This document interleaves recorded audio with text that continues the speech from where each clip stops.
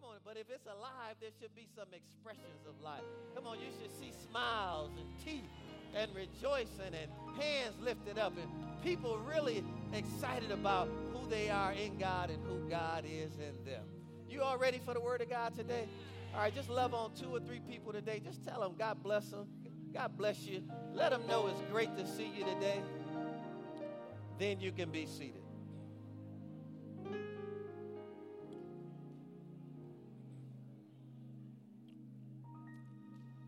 Praise God. It's good to compliment other people. Ladies should tell other ladies, you look nice today. Compliment each other. It's okay for men to compliment other men. All of that's good in God. Right? Now, today we're going to start a new series here. Now, on purpose, I have not taught on the subject of prosperity or finances. That's been on purpose. My thinking strategically was that you don't start something from the ground up and you start off talking about money. What I wanted to make sure was that you all understood that if you have high character, how many know the money will take care of itself? But at the same time, faith comes by hearing and hearing by the word of God. So if you never talk about it, the people won't have faith for it. And so I've really taken my time. I probably looked at over 90 different verses. I never taught it this way, even at Faith Christian Center. How many know everyone should have a position about every subject in the Bible? And so, really, this will be my position over the next several weeks that I'll be delivering to Linked Up Church. Also, I want to make you all aware, I just was told by the business manager on the ride in this morning, our 2015 audit is now complete. We will get a phone consultation at the top of next week, and then I will come with a date for you all so that we can really be transparent with the congregation. How many know when you do an audit, there's nowhere to hide? It's one thing about an audit, there is nowhere to hide. And what we want you to do is trust where you put your resources. And so what we're going to do, we're not going to do it the way we've done it in the past where we did it to the general population. How many know the first-time visitors don't need to know all that stuff? And so we're going to do it before this service starts. So for those that are interested in that, you'll be able to come early. And we'll do it after the second service in Atlanta. In that service, dismiss all of those who desire to leave. And then we'll do it there. And actually, I won't do it. The business manager will present it. And then we'll answer any questions and different things like that. And I also want to talk strategy going forward, okay? How many know we can't be mobile for the rest of our lives?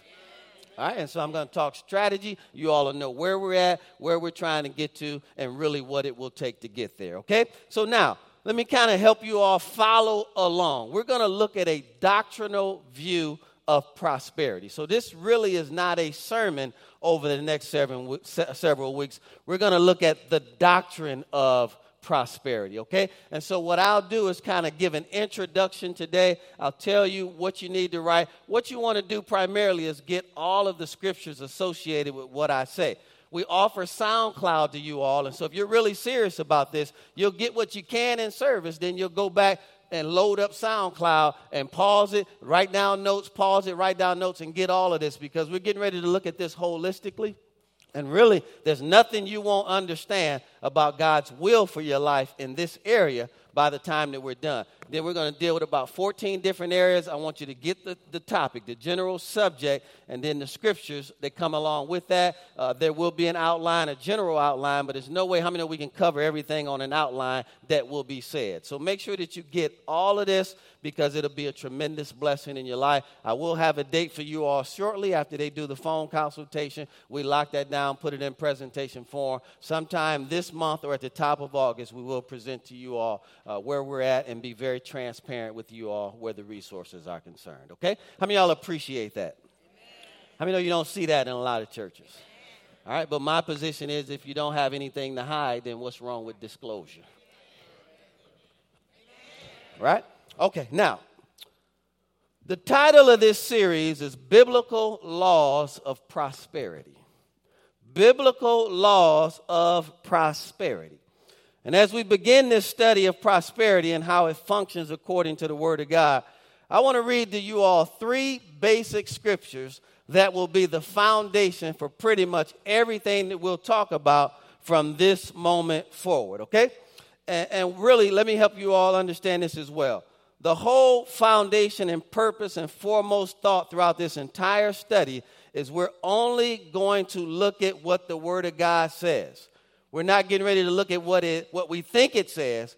We'll look at what it actually says. How many know a lot of people are making decisions off of what they think it says as opposed to what it actually says? And so we're going to unfold and do all of that so that all of our believing can be founded in the Word of God, okay? Go with me to Romans chapter 10, and let's look at verse 17. Romans chapter 10, verse 17. When you get there, say amen. See, anytime you hear the Word of God and you believe the Word of God and you act on the Word of God, how many know it's going to release some power into your situation? Every single time. Romans chapter 10, verse 17 reminds us, so then faith cometh by hearing. Notice not by having heard. The literal Greek there means hearing and hearing. And so when you want to build your faith on something, how many of you have to hear it multiple times? Right? Just like watching a movie. How many know the second time you see the movie, you see things that you didn't see the first time? Right? Second time you read a book, you read things and you understand things that you didn't the first time. And each time you get a better grasp of the movie or the book. Well, the Word of God is the exact same way. It's pregnant. It's constantly giving birth to new revelation. It'll take you to new facets of faith. As much as you desire to hear it, it will release that much faith and power into your situation. So faith comes by hearing, or cometh by hearing, and hearing by the what? So you can't get faith by watching television. How many of you can't get faith and grow in your faith by listening to the radio? Don't shout me down now. How many of your situation is not getting ready to change at the movie theater? If you want your situation to change, then you've got to hear something from the Word of God that creates faith in your life. When you act on what it is that you heard, how many know it's going to release the power of that word into your situation? Faith comes by hearing, and hearing by the Word of God. So as we read our basic scripture text for this complete study, I want to show you something else. Go with me to John chapter 17, and we're going to read verse 17. John chapter 17, verse 17. John 17, 17. When you get there, say amen. John chapter 17, verse 17. All right, watch this here. John 17, 17. Sanctify them by your truth. That word sanctify there means to set apart. If we're going to be different than the world or set apart from the world, the only way it's going to happen is through truth. You all agree with that? He says, sanctify them by your truth, and then he makes it real clear. Your word is what? So people are going to present to you a lot of information over the course of your life. And a lot of it will be facts. But how many know the truth will always override it? I don't care what your situation or your circumstance is today. I don't care what the odds look like. How many know this truth right here can supersede whatever odds you may be facing today? So notice what he said here. Set them apart through your truth. Your word is truth. Now, go with me to 3 John chapter 2. And we're going to get a clearer meaning of the word being truth. And when we read 3 John chapter 2, I want to substitute the word or substitute word for truth. And so when we read it, let's read it that way, okay? 3 John chapter 2. 1 John, 2 John, 3 John. Really 3 John verse 2, not chapter 2. 3 John verse 2. I apologize. 3 John verse 2. Okay, do you all have it? Now, watch this. Beloved. How many of y'all have people that you love in your life? Right? Don't you want the best for the people that you love? So right away he says here, beloved, I wish above all things that thou mayest prosper and be in health, even as thy what? For I greatly or rejoiced greatly when the brethren came and testified of the truth. Let's substitute truth for the word, right? So we can read that this way. I rejoiced greatly when the brethren came and testified of the word that is in you. Even as thou walkest in the truth, let's substitute that. Even as thou walkest in the word, I have no greater joy than to hear that my children walk in truth or walk in the word. Said, I have no greater joy than to hear that my people are walking, living their lives in the word of God. So notice he started off by saying, I wish above all things that thou prosper and be in health, even as thy soul prospers. But how many know you can't prosper in any of those areas if you're not walking in the word? Right? You can attend church. You can be a faithful church attendee. But until you get this truth for yourself, see, today it's my truth. It won't become your truth until you take it home and put it in you and then act on it.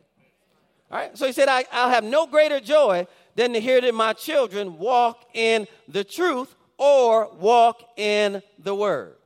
Now, it would be good to point out right here, just as a side note, that the Apostle John, when writing this, is extremely old at this time. Okay, he's a much older gentleman, but we also have to understand that he'd walked with Jesus from the time that Jesus was a child. So he'd been with Jesus his entire life. Now he's well stricken in age. Now he's a much older gentleman. And at the end of his life, how many know at the end of our lives, we start reflecting about what's the most important parts of our lives? Would you all agree with that? And so at the end of his life, he says, I wish above all things, right? And I rejoice greatly to hear that my children are walking in the word, walking in the truth. And I wish above all things that they would prosper, be in health, even as their soul prospers. So he walked with Jesus. He watched him closely throughout his earthly ministry. Now he's a wise old man, strong in the Lord. And he said, I wish above all things that you would prosper and be in health. I think it's important, folks, that we prosper physically, that we prosper spiritually, that we also prosper in our mind, our will, and our emotions. There's a holistic view here. God just doesn't want you physically and financially successful, but spiritually you're busted up. Right? He doesn't want you just, where spiritually you're on a real high, but then your mind, your will, and your emotions are all out of whack. I mean, all of this has to be synchronized for you to walk in the fullness of what God wants for you. Now, I want to point out something here because tradition and religion has almost, anytime we hear money or prosperity in church, it takes us south. People start grabbing their pocketbooks. Oh, Lord, here we go again. We start forecasting what we think is getting ready to happen. I bet they're going to try to raise some kind of supernatural offering at the end of this service. And somehow over time, and again, some of it warranted because of what people have done, we've now heard these as negative terms. Prosperity or money, right? Somehow tradition and religion has caused it to be so. And we're going to talk a little bit about that later on in the message. But so our traditional ideas have kind of led us, and religion has led us to believe that prosperity is bad or it's ungodly, okay? But let's watch this. Let's draw a logical conclusion, okay? In 3 John 2, drop down to verse 11. Now, we want to make sure that John doesn't contradict himself here. Look at verse 11 here, and let's read this very closely. John wrote and he believed that we should prosper and be in health. But then notice what he says here in verse 11. He says, beloved again, right? These are people that he's writing to that he really loves. We know all scripture is given by inspiration of God, the Holy Spirit. So it's for us today, right? So watch this. Beloved, you can almost put yourself in there and say your name. Follow not that which is evil, but that which is good. He that doeth good is of God, but he that doeth evil have not seen God. So then if prosperity is evil, then why would he want us to prosper? Right? Well, wouldn't this be schizophrenic if he said in verse 2 there, I wish above all things that you would prosper and be in health? And then he's telling you to follow that which is good, not which is evil. So if prosperity and health and all of those things were evil, then why would he tell us to follow those and wish those things for us above everything else? Doesn't make sense, does it? So you see, there's something wrong with, or there's nothing wrong with prosperity in and of itself. How many know God wants you to have as much as you can believe for? If you can believe for 1 billion, man, God has no problem with you having it. The only challenge is when the billion has you. Then there's destruction on the other side of it. There's nothing wrong with money. Money in and of itself is neutral. It only becomes something different based off of the condition of the heart of the individual who has it. Go with me to 1 Timothy chapter 6.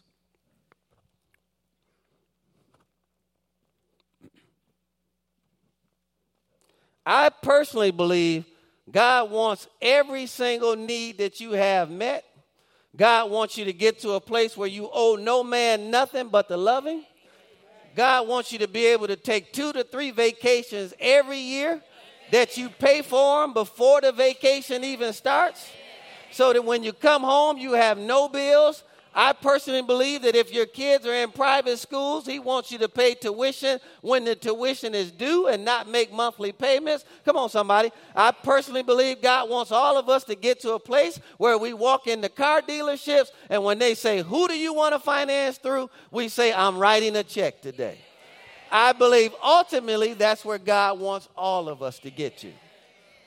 I believe we should have so much health in our bodies that we don't need to see a doctor but for a regular routine checkup once a year to confirm what we already know about ourselves. Come on, I believe he wants our minds so sharp, come on, that we are not up all night worrying about things that we have no control over, right? He wants us emotionally so strong that we don't get tossed to and fro by everything that comes. God wants us solid as a rock in all aspects of our lives. 1 Timothy chapter 6, verse 10.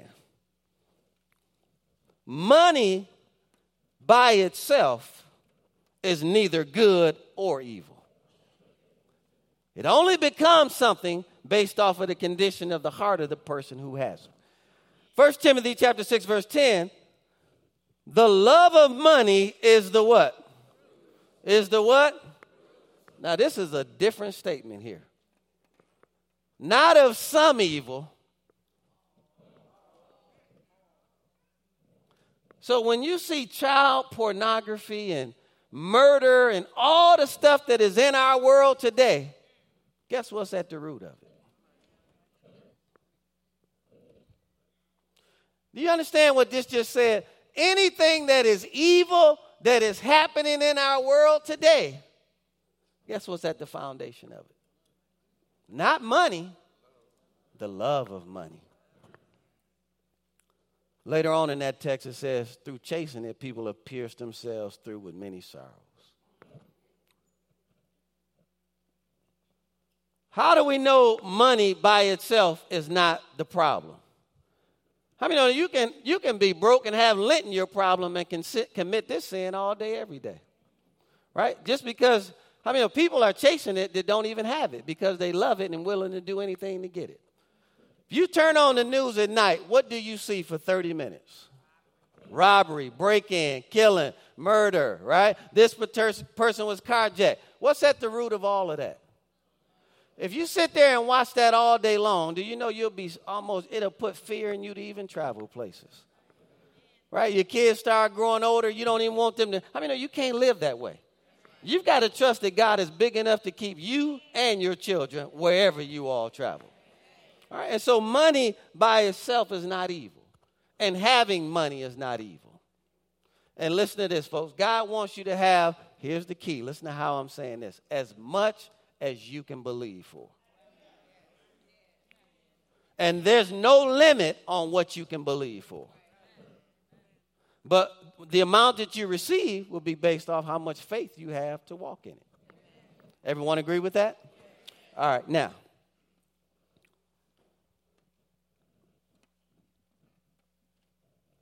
when John said we should prosper and be in health, he added the phrase, even as thy soul prospers.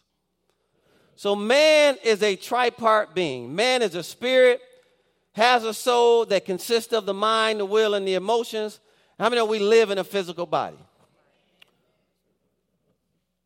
So thus there's spiritual prosperity, there's mental prosperity, and there's physical prosperity.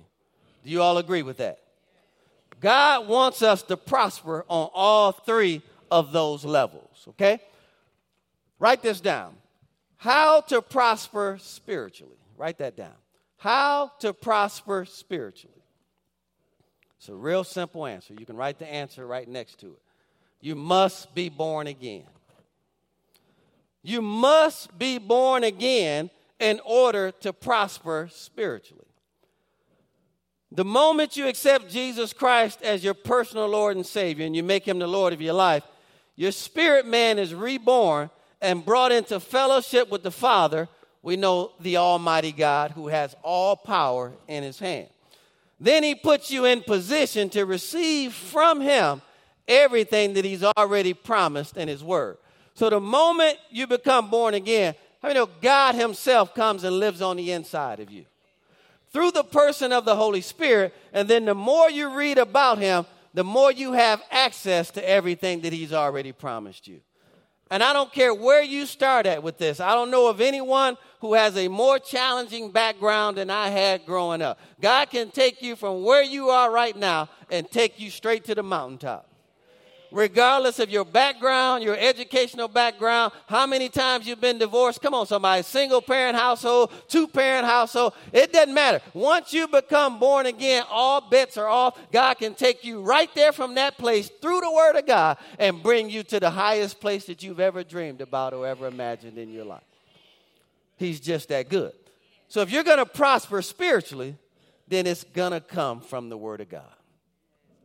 Every promise that you find in the Word of God is available to you, and it can be yours. How many know if God said he will meet all of your needs according to his riches and glory, then there's no need that you have in your life that God has not already met.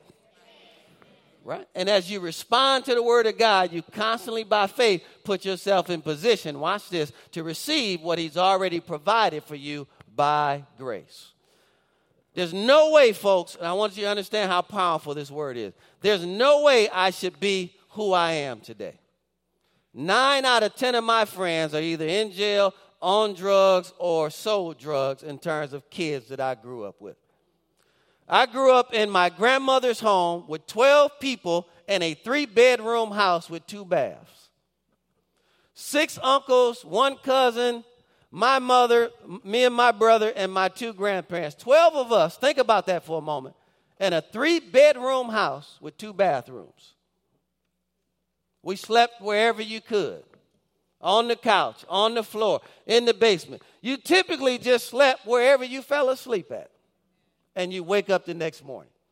I don't recall ever owning a vehicle as a family until I was in the 6th grade.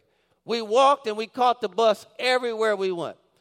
If you're from the Detroit area, we grew up on Dexter and Davis, and it does not get much lower than that. If you've ever heard of YBI's, Young Boys Incorporated, that was right down the block, around the block, on the other side of the block. That was our world growing up as kids. I've seen everything from drug addicts to people getting killed, murdered, jumped on, beat up, females getting raped. Folks, my background says I should be in jail today, but God. Come on, somebody. There's no way to prosper spiritually apart from God and the Word of God. Once I came in contact with this at the age of 22, how many know this has now made me the man? There's no man that can take credit for who I am today. Of course, he used men, but at the end of the day, it was God working through the person of the Holy Spirit and the Word of God and my ability to respond by faith to what I believed he said that's brought me to the place of being a good husband, a good father, and now being able to be an example as a pastor to thousands of people. Folks, the Word of God can change your life for the rest of your life. It wipes out any excuse that you would try to bring to the table. Oh, I need a better amen than that in this place today. How do you prosper in your soul? See, we get the physical part. We get that, right? That's money, most of us. How do you prosper in your soul? Write that down. How do you prosper in your soul? I'm going to give you the answer. You must learn how to control your mind, your will, and your emotions. How do you prosper in your soul? You must, this is the answer, you must learn how to control your mind, your will, and your emotions. Now, if you're like me, how many know all kind of thoughts go through my mind all day, every day? You ever just been somewhere and someone did something wrong? First thought come to your mind, slap them. Oh, I'm the only one that gets that thought. Right?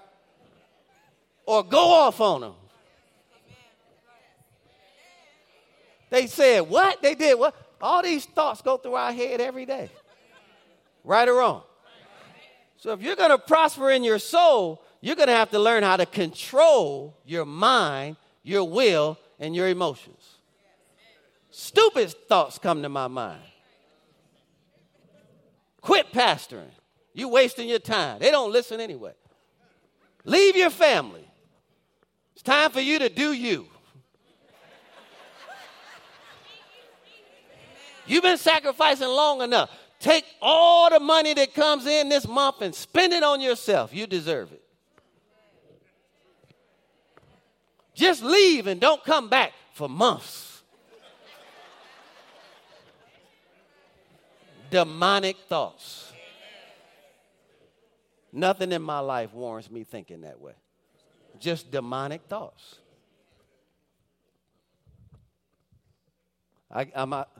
Don't sit there and look at me like you don't think some crazy stuff too. How many of y'all be honest? Boy, there's some stuff go through here. Sometimes I ask myself, are you saved? You still saved? Watch this now. I'm getting ready to educate you now over the next several weeks. Please pay attention. Watch this. These are things that you don't hear a lot about in church. Okay? So you see people prospering on one plane, usually it's spiritually, because what's going forth is the word of God. Then they leave, and Monday is a shipwreck, Tuesday's a shipwreck. Come on, somebody. Wednesday's a shipwreck, and they crawl back into church on Sunday. Listen very carefully. Mind. Prosperity of the mind comes when you use the knowledge that has been accumulated, okay? So prosperity of the mind comes when you use the knowledge that has been accumulated. But listen very carefully. When you are controlling your mind, here's the key, instead of your mind controlling you. How many of you know you can find yourself in some places and you ask yourself afterwards, how did I get here? Anybody ever done that before? Doing some stuff that, how did I end up doing this? Well, that's because you weren't in control of your mind.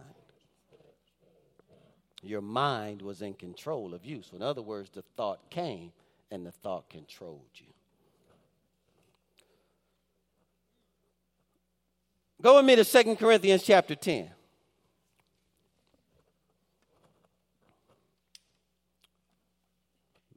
Mental prosperity. I know a lot of well-educated people that you end up asking yourself after being around them for a couple of hours,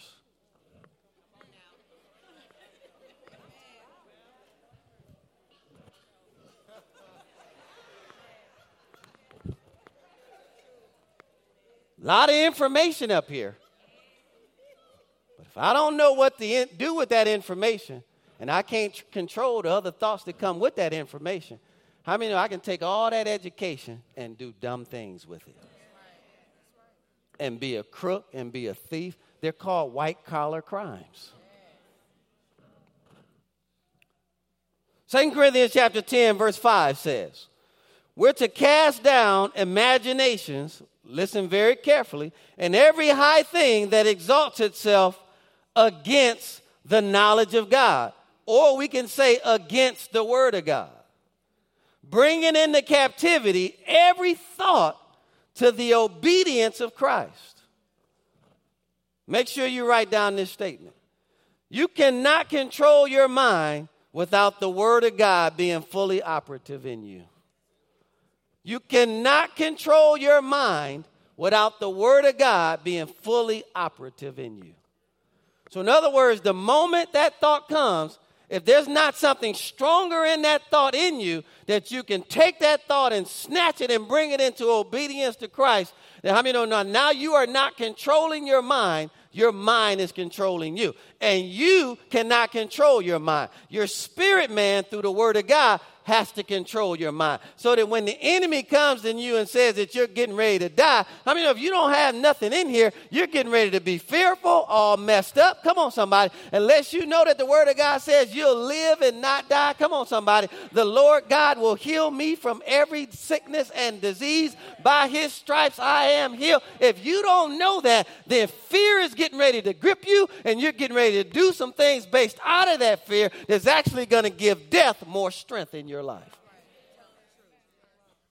And I can go on and on and on about all of the different things that come to our head. The only way we can control our mind is through the Word of God. Really, think about it. I just feel so weak right now. I feel hopeless. Where'd you get that from? That is a demonic thought that the enemy put in your head to make you more weak and hopeless.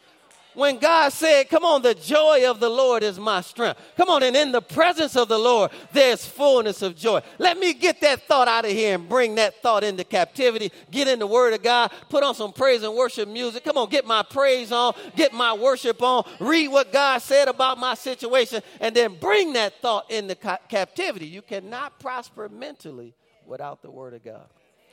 You cannot control your thoughts. So think about it. The only time you hear this is on Sundays.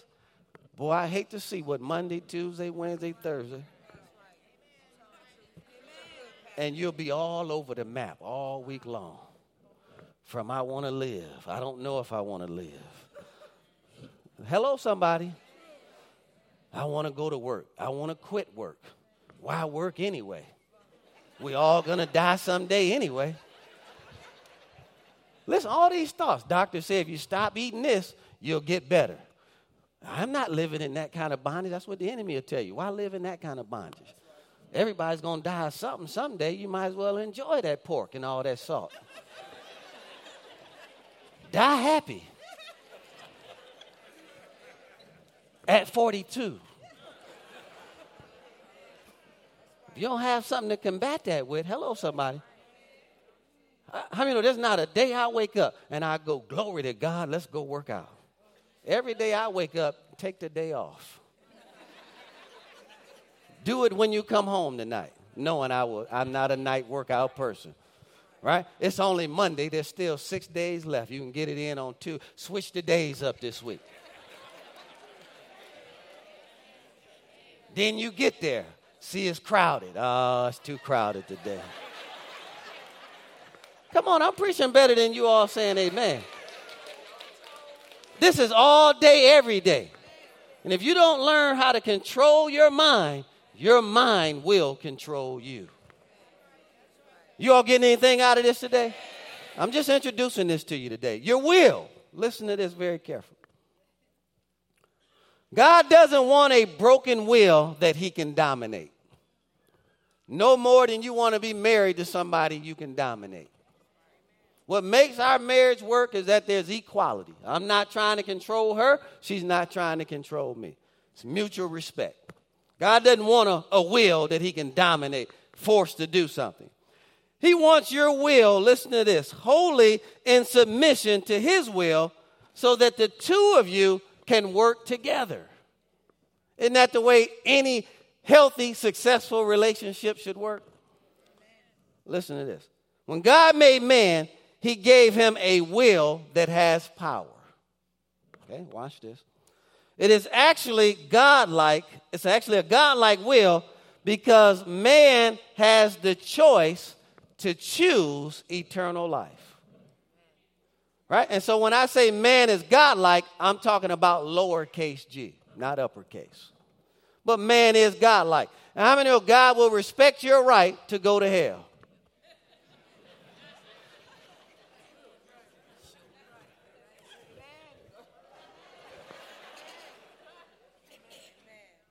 I see people all the time. They get shipwrecked when one of the spouse makes a decision to move on. That person has a will. Listen, that's not the end of life.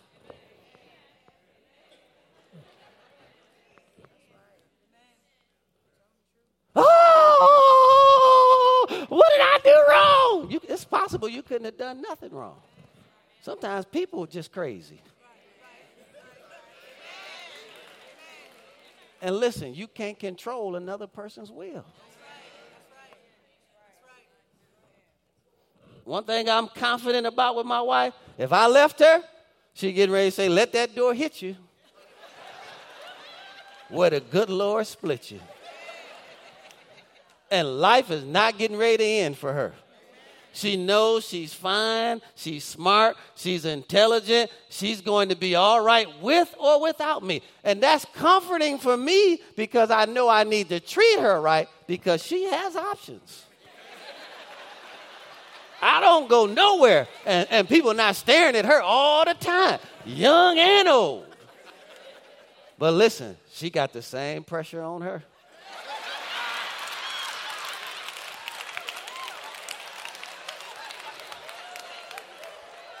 I told her my range is about from 25 to 50. You better stay on your game.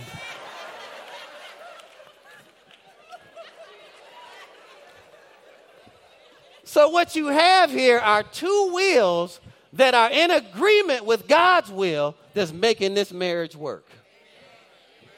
But at any point, one of those wheels get off, it's getting ready to mess the marriage up. And in most cases, it has nothing to do with us. Somebody started making different choices. Their will went in a different direction. Just like employees, you can't control people. You got to let them go. Let them do what they believe God, and vice versa. If we make that decision, you got to trust God. You just got to trust God at the end of the day. Okay? Listen to this. God made man, he gave him this will. So we have the right to choose, okay? Go with me to Deuteronomy chapter 30. Let's look at that very quickly. My time is running out. Go with me to Deuteronomy chapter 30. I want to show you something here. Deuteronomy chapter 30.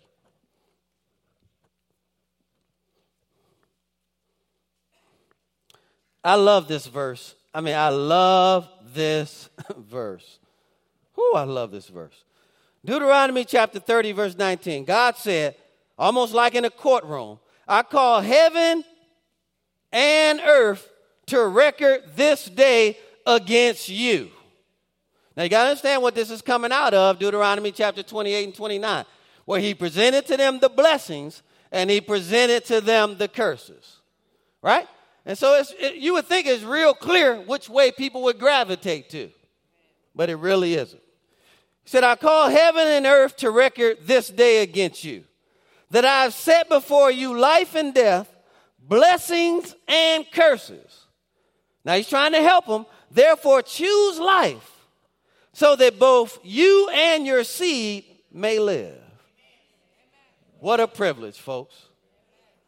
Everything that I'm getting ready to present to you, the choice is yours.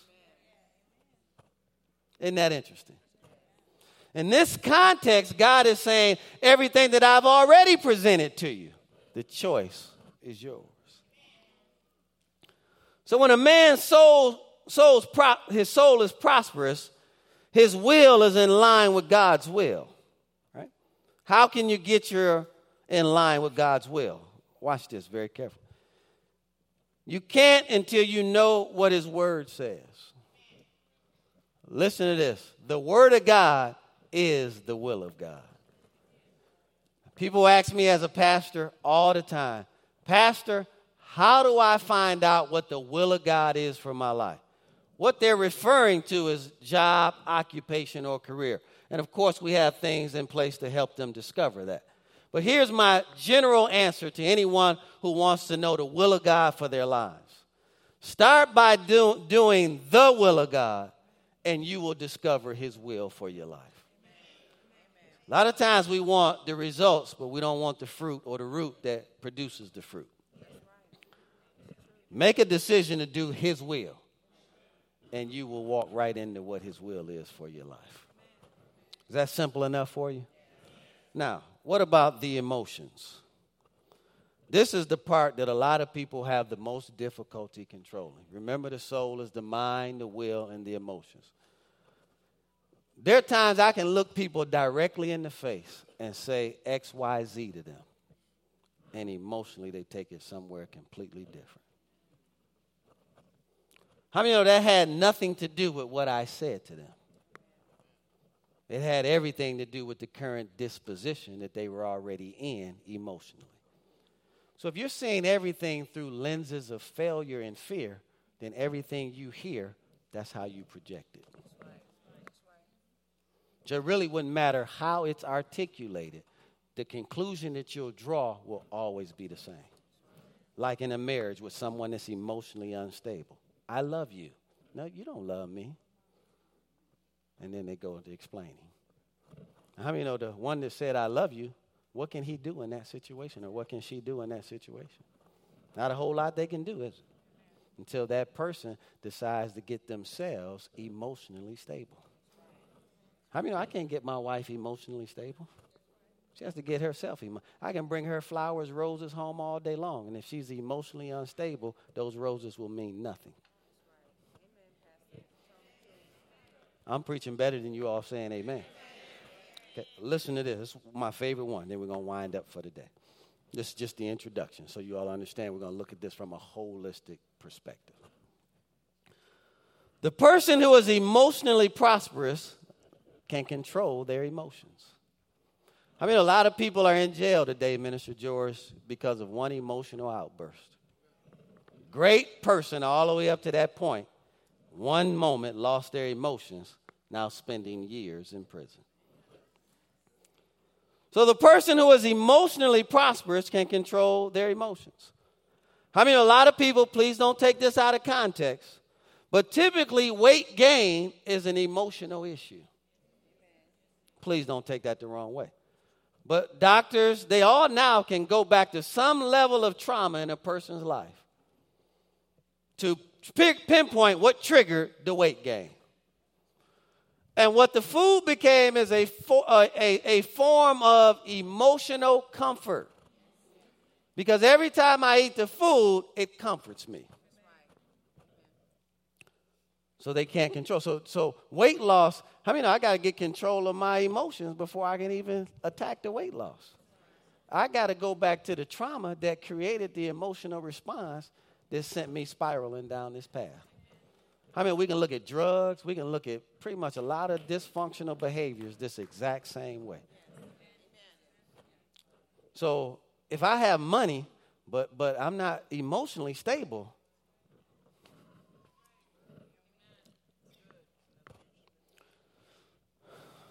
all the money is going to do, think about it. If you like strip clubs when you were broke,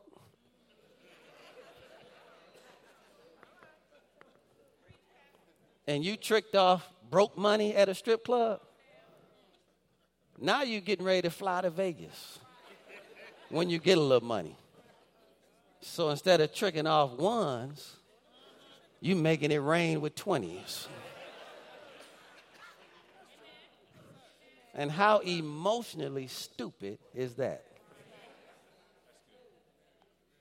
For something that you'll never get a return on. But you were balling out of control. Come on, we're in Atlanta. Don't look at me like that. You believe it or not, my friends from Detroit, one of the first questions they ask me, how long you been in Atlanta? And I'll say on and off probably about 11, 12 years. Tell me the truth, man. You've never been to one of them strip clubs? I said, man, I've never been to one of those strip clubs.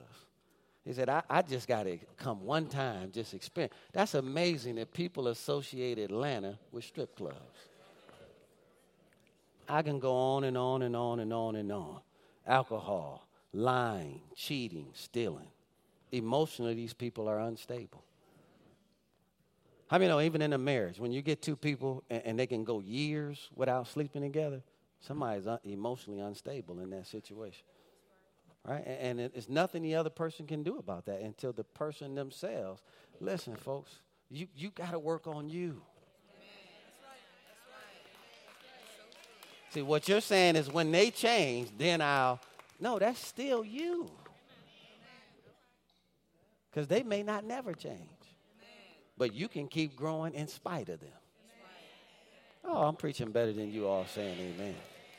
So I can still obey God. The reality is if she doesn't want to give me none, I got to be ready whenever she's ready.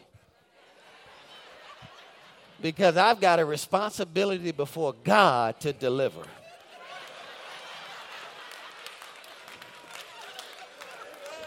That's how I process that.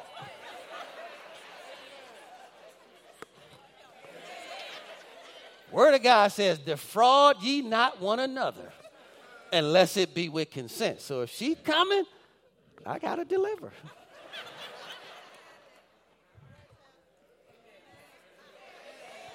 I got to obey God. Even if I'm upset with her, angry with her about something, because I serve a higher authority, I must obey God. I can even look at her and say, you know what, I'm upset with you right now, but God said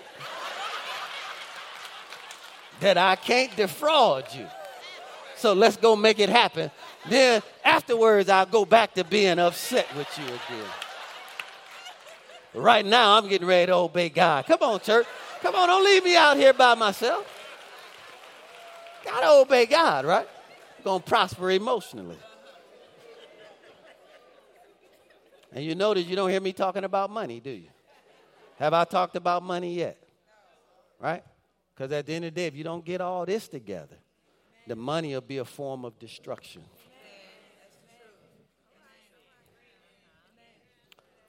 All right, so now listen. And I'm just going to talk about this because I'm running out of my time. Jesus had complete control over his emotions. This is going to help people in here today. But yet he demonstrated emotion. Right? You all remember at the tomb with Lazarus, the scripture said what? Jesus wept. So he had emotion, right?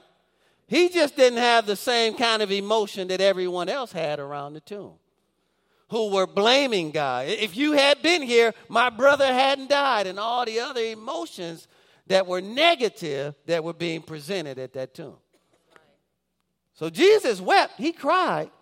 But let me give you the nugget here too. He wasn't grief-stricken with that emotion. First Thessalonians chapter 4 tells us to sorrow, but we shouldn't sorrow as others who have no hope. At the end of the day, we can show emotions, but we've got to get back to the Word of God and put our hope in the Word of God and trust Him. How many know what we went through a couple of years ago was trauma? How many know we were emotional behind that? But you have to find out what God said. Get up and keep going. Listen to this. Here's the difference. Look at what Jesus did. He continued to move in the Spirit. He put his priorities where they belong, and he raised Lazarus from the dead. He showed emotion. Here's the key. But he wasn't moved by emotion. If you didn't get nothing out of what I just said, write that down. You can show emotion. Just don't let the emotion control you. What the emotion is designed to do, see, what Satan wants to do, especially when our loved ones die, what he wants is to get two people in the grave. And there's so many people, listen to me very carefully, from the moment they're immediate, they have been stuck at that moment emotionally. I can't get back up. I can't go. Christmas will never be the same without them. How come it can't be? It won't be the same, but it can still be good. And I can go on and on and on. Have emotion. Don't be moved by the emotion. Be moved by the Word of God. After studying this, I realized what Satan was trying to do was paralyze me emotionally. and get me to a place, is the biggest thing that came out of that for me, where I wouldn't trust anybody ever again. And that would be to my detriment. And put a wall around that wouldn't hurt anybody but me. I'm the only one that's in prison, not the people that I'm trying to keep out. You all understand? Every time some kind of emotional trauma happens, that's what the enemy is trying to do, is tell you, I told you so. You can't trust people. When in reality, I have a lot of great people in my life. In this room, you know, a lot of people say, pastors will tell you, those people don't love you. Listen, there are people in this room that love me.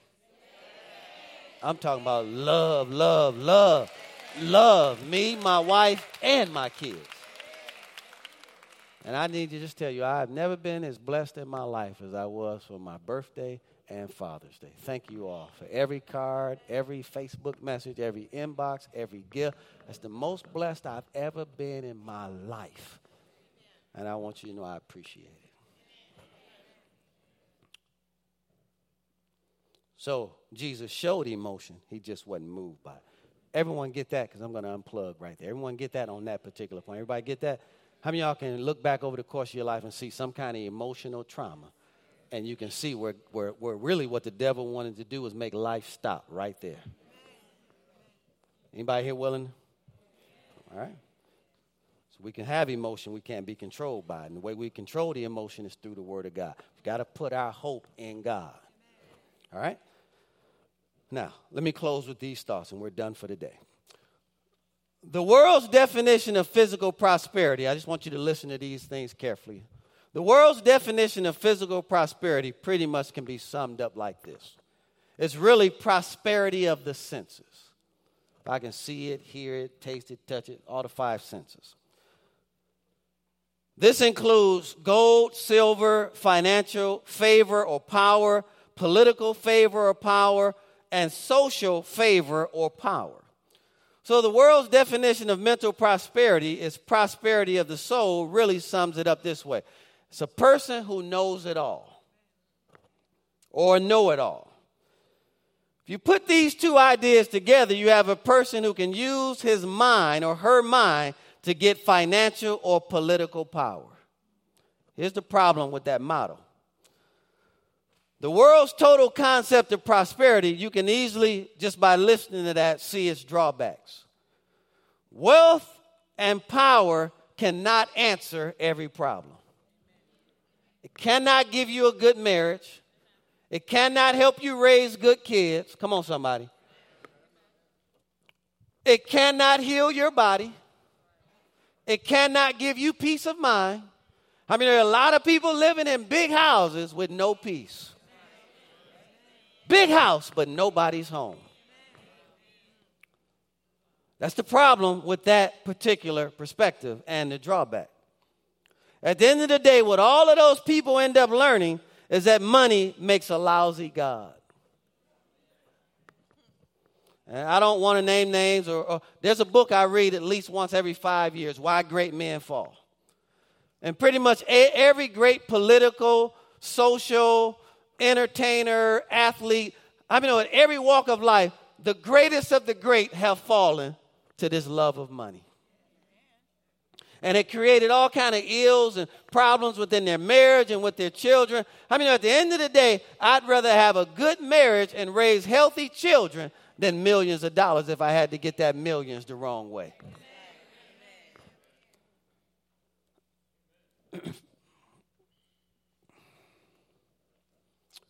So money makes a lousy God. It can buy good health or can't buy good health, can't prevent sickness and disease from taking over someone's body. Typically, when a wealthy person gets sick, they want to buy their word of health. Get me the best doctor. Give me the best this and that. How many know what makes us, our wealth far greater? We can go straight to the great physician himself. Come on, somebody. And listen to this. It does not have to cost us a penny to get healed from the crown of our head to the soles of our feet. And listen to this. It was paid for over 2,000 years ago for us to walk in that. What produces spiritual, mental, and physical prosperity? What brings all of those areas together, as we've talked about the entire morning, is the Word of God. Go with me to Hebrews chapter 4. Let's read verse 12 very quickly. What brings all of this together, what synchronizes all of this, what makes it work together in a holistic manner is the Word of God. Hebrews chapter 4 verse 12 says that the Word is alive, it's powerful, it's sharper than any two-edged sword. It says here that it divides the soul and the spirit, the joints and the marrow, all three levels of our existence, spirit, soul, and body. And that it is a discerner of the thoughts and intents of the heart. See, when you're walking in the Word of God, how many know you will prosper and be in health in every aspect of your life? When you're walking in the Word of God.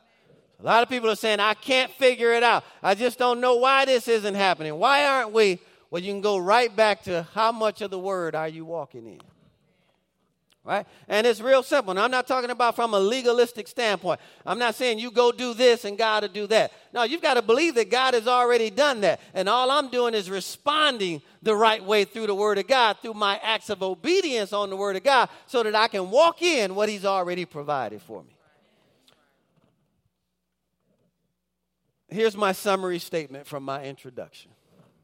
We cannot settle for prosperity in the physical or mental realm only. So many people have said, if I go to school, get a good education, get an advanced degree, mentally learn all the things that I know, get a great job, earn a lot of money, then I'll be successful in one part of your life. But spiritually and in your soul, ultimately those two will end up taking away what you even thought you had in the natural. So we can't settle. So you're going to see, I'm not getting ready to make this about one over the other. This is a holistic view. That's why I thank God I'm the pastor today. Because I get to share it the way God put it in my heart. It's not about if you give, God's going to pay your house off. God can do that, but that's not your purpose ever for giving. And there are a lot of people who won't attend church today because they gave that way and they didn't get their house paid off. And I can go on and on and on and on about somebody who told them if they do this, God's going to do that for them. You won't get that at Linked Up Church. I didn't say he couldn't do it. That will never be the purpose why you give.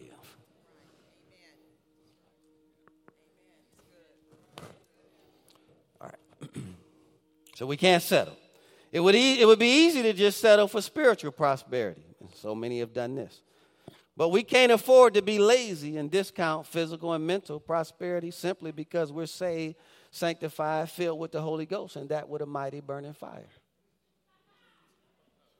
So let me tell you what I've seen on the other side of that. First church group that I belong to is Church of God in Christ. On fire. Listen to me. You've never seen shouting before. Matter of fact, we'd still be shouting. Pastor hasn't even gotten to the message yet because praise and worship's still going on. We have had 7 moves of the gifts of the Spirit by now. And I'm not making fun of any of this. I'm telling you, realistically, this is what was happening. And these were powerful services. I'm talking about nurses falling out, laptops being dropped down, services on fire. When that service ends, can I borrow $10 to get in my tank?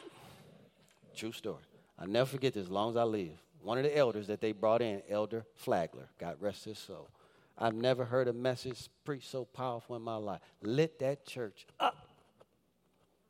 I couldn't wait to meet him because I was like the little young, coming up and coming little guy. I walked into church. 4 weeks later, they made me leader over the entire Maranatha district of the youth ministry. I didn't even know what Maranatha meant. I thought, is that some kind of spread that you put on bread? What is Maranatha? True story. I'm over all of it, though, and don't know what it means. I'm there all of 6 weeks, Jermaine, and they said, young man's right here going to come up and do the benediction. I didn't know what a benediction was. I thought it was some eggs or something that they were... all of this true story. And I've been there all of 6 weeks. I'm over the whole Maranatha district, and I'm a young elder in training. And I mean, at this point, I'm still listening to Eazy-E and Eric B. and Rakim. I'm just keeping. Can I just be real with you all? I ain't even got all of that out, but I'm over the whole Maranatha district. What's my point here? All they pursued was spiritual prosperity. Back to the Elder Flagler example. End of that service, I'll never forget this. They invited me in the back, and he asked the pastor, God bless his soul, too. He said, prior to me coming, I had some car problems. And so do you know of anyone that can give me a ride home? And I can remember thinking as a 22-year-old young man, something just don't look right about that image. And so I happened to get in the car with them and rode, because they're training me, and rode to take him home. No disrespect on any place anyone lives, but I just heard this message about the wealth and that God has for us. And, and so I can remember as a 22-year-old saying something about what he taught and what this man is living is not adding up. And I think a lot of times because a lot of church people settle for spiritual prosperity, and they don't go after the other areas of their lives to develop and grow in. And so shouting is good. How many know church is good on Sunday? But, man, you should be able to go out to eat sometime throughout the course of the week and order what you want. You should be able to take vacations. They'll tell you, Diane Walker was a member of our church in Orlando. I've got to close. Do you remember when I asked the entire church, how many of y'all, now Disney, you can see Disney from the church. If you're there at night, you can see the fireworks. Am I right or wrong? We're 15, 20 minutes away from Universal and Disney. I asked the congregation, how many of y'all have never been to Disney? Or 85% of them raised their hand. And it's 20 minutes down the road. We're not enjoying life. We're enjoying church. But we're not enjoying life. And God designed this for it all to work together. It's good stuff, isn't it?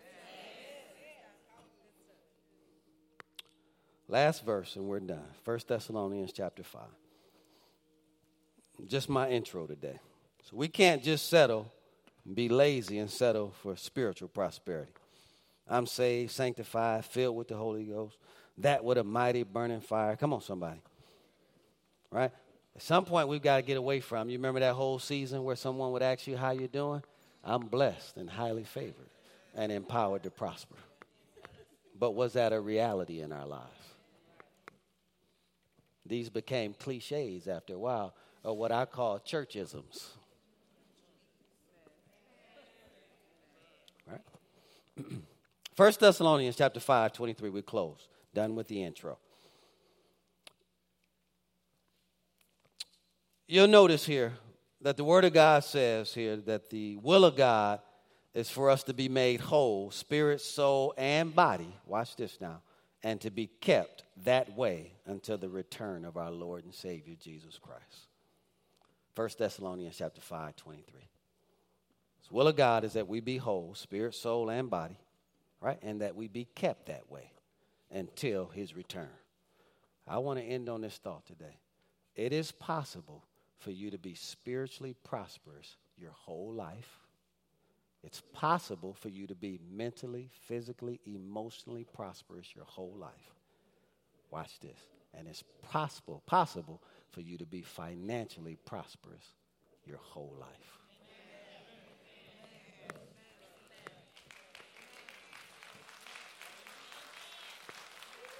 God never designed us to live our lives on a roller coaster. From blessing to tragedy, blessing to tragedy. We're supposed to go from glory to glory and from faith to faith. This will be a paradigm shift. How many, do y'all want me to preach this? You want me to shout it a little bit? Is it okay if I just talk to you all over the next couple of weeks? Or do I got to put some sugar on it? God wants you to prosper, spirit, soul, and body, all the way until do I need to do all of that? I can last longer as a minister and my vocal cords will be stronger if you all just let me talk to you. Is that okay? Can I just talk for several weeks? Or do I got to put something on it? Do I need to put something on it? I don't need to put nothing on it? You sure? Come on, God wants you to be blessed. Ain't he all right? I know he's all right. I know he's all right. Yes. Do I need to do all that?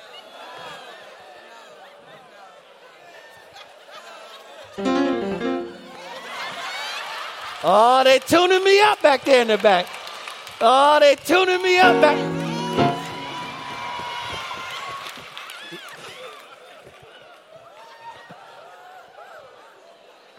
All right, do you all see where we're going with this? So you all understand, it's not ever just one aspect that God's talking about. We're talking about here total life, prosperity. All right? You'll be able to evaluate very clearly. Sometimes, again, spiritually, we're on a high. We don't address the other areas of our lives. How many know natural education is important? A financial IQ is important. Right? We can't just stay in the Bible and not educate ourselves about how things work in the natural. When we marry those two together, then we can have the fullness of everything that God wants us to have. So all stand to our feet. I enjoyed ministering to you all today. I don't know when the last time I had this much fun ministering the Word of God. Let's just lift our hands to the Father. And I want you to just do momentarily a little self-evaluation. Just kind of locate where you're at spiritually, your soul, your mind, will, your emotions. You in control of your emotions or your emotions in control of you? Have you controlled your thought life or is your thought life controlling you? Have you made a decision to align your will with the will of God, or are you still out there trying to do your own thing? Are you still saying, this is what I want to do, God, but I want you to bless it? And God's always been the other way. No, this is what I'm blessing. Do that, and the blessing is already built into it. So evaluate where you're at today in your journey, spiritually, in your soul, your mind, your will, your emotions, and in your physical body. Do you honor God with what he's blessed you with? Or do you still think that you can do more with it than he can? Where are you at today? We're going to look at all of that because all of this is about getting our will in line with his will. And so, Father, as we've ministered today to the hearts and lives of your people, I planted today, but I know they'll water, you'll water. They'll go back and pray and look at these verses over again and listen to SoundCloud. And ultimately, you'll give them an increase of revelation, understanding, Father, an increase and a desire to want to do right and do your will for their lives. And so, Father, I give you the glory, even on the introduction, for all the good that will come out of this service today. Thank you for it. Each and every life will never be the same again. Father, we won't go from glory to tragedy and from faith to trauma. We're going to go from glory to glory and from faith to faith. That's your will for our lives. So if you're in this building today under the sound and authority of my voice, remember to prosper spiritually as you must be born again. If you don't know Jesus Christ as your personal Lord and Savior, I want to pray for you today. There's really no need to go back and forth, to waffle back and forth. Make a decision today. I call heaven and earth to record against you today that I set blessings and curses. I set it all in front of you today.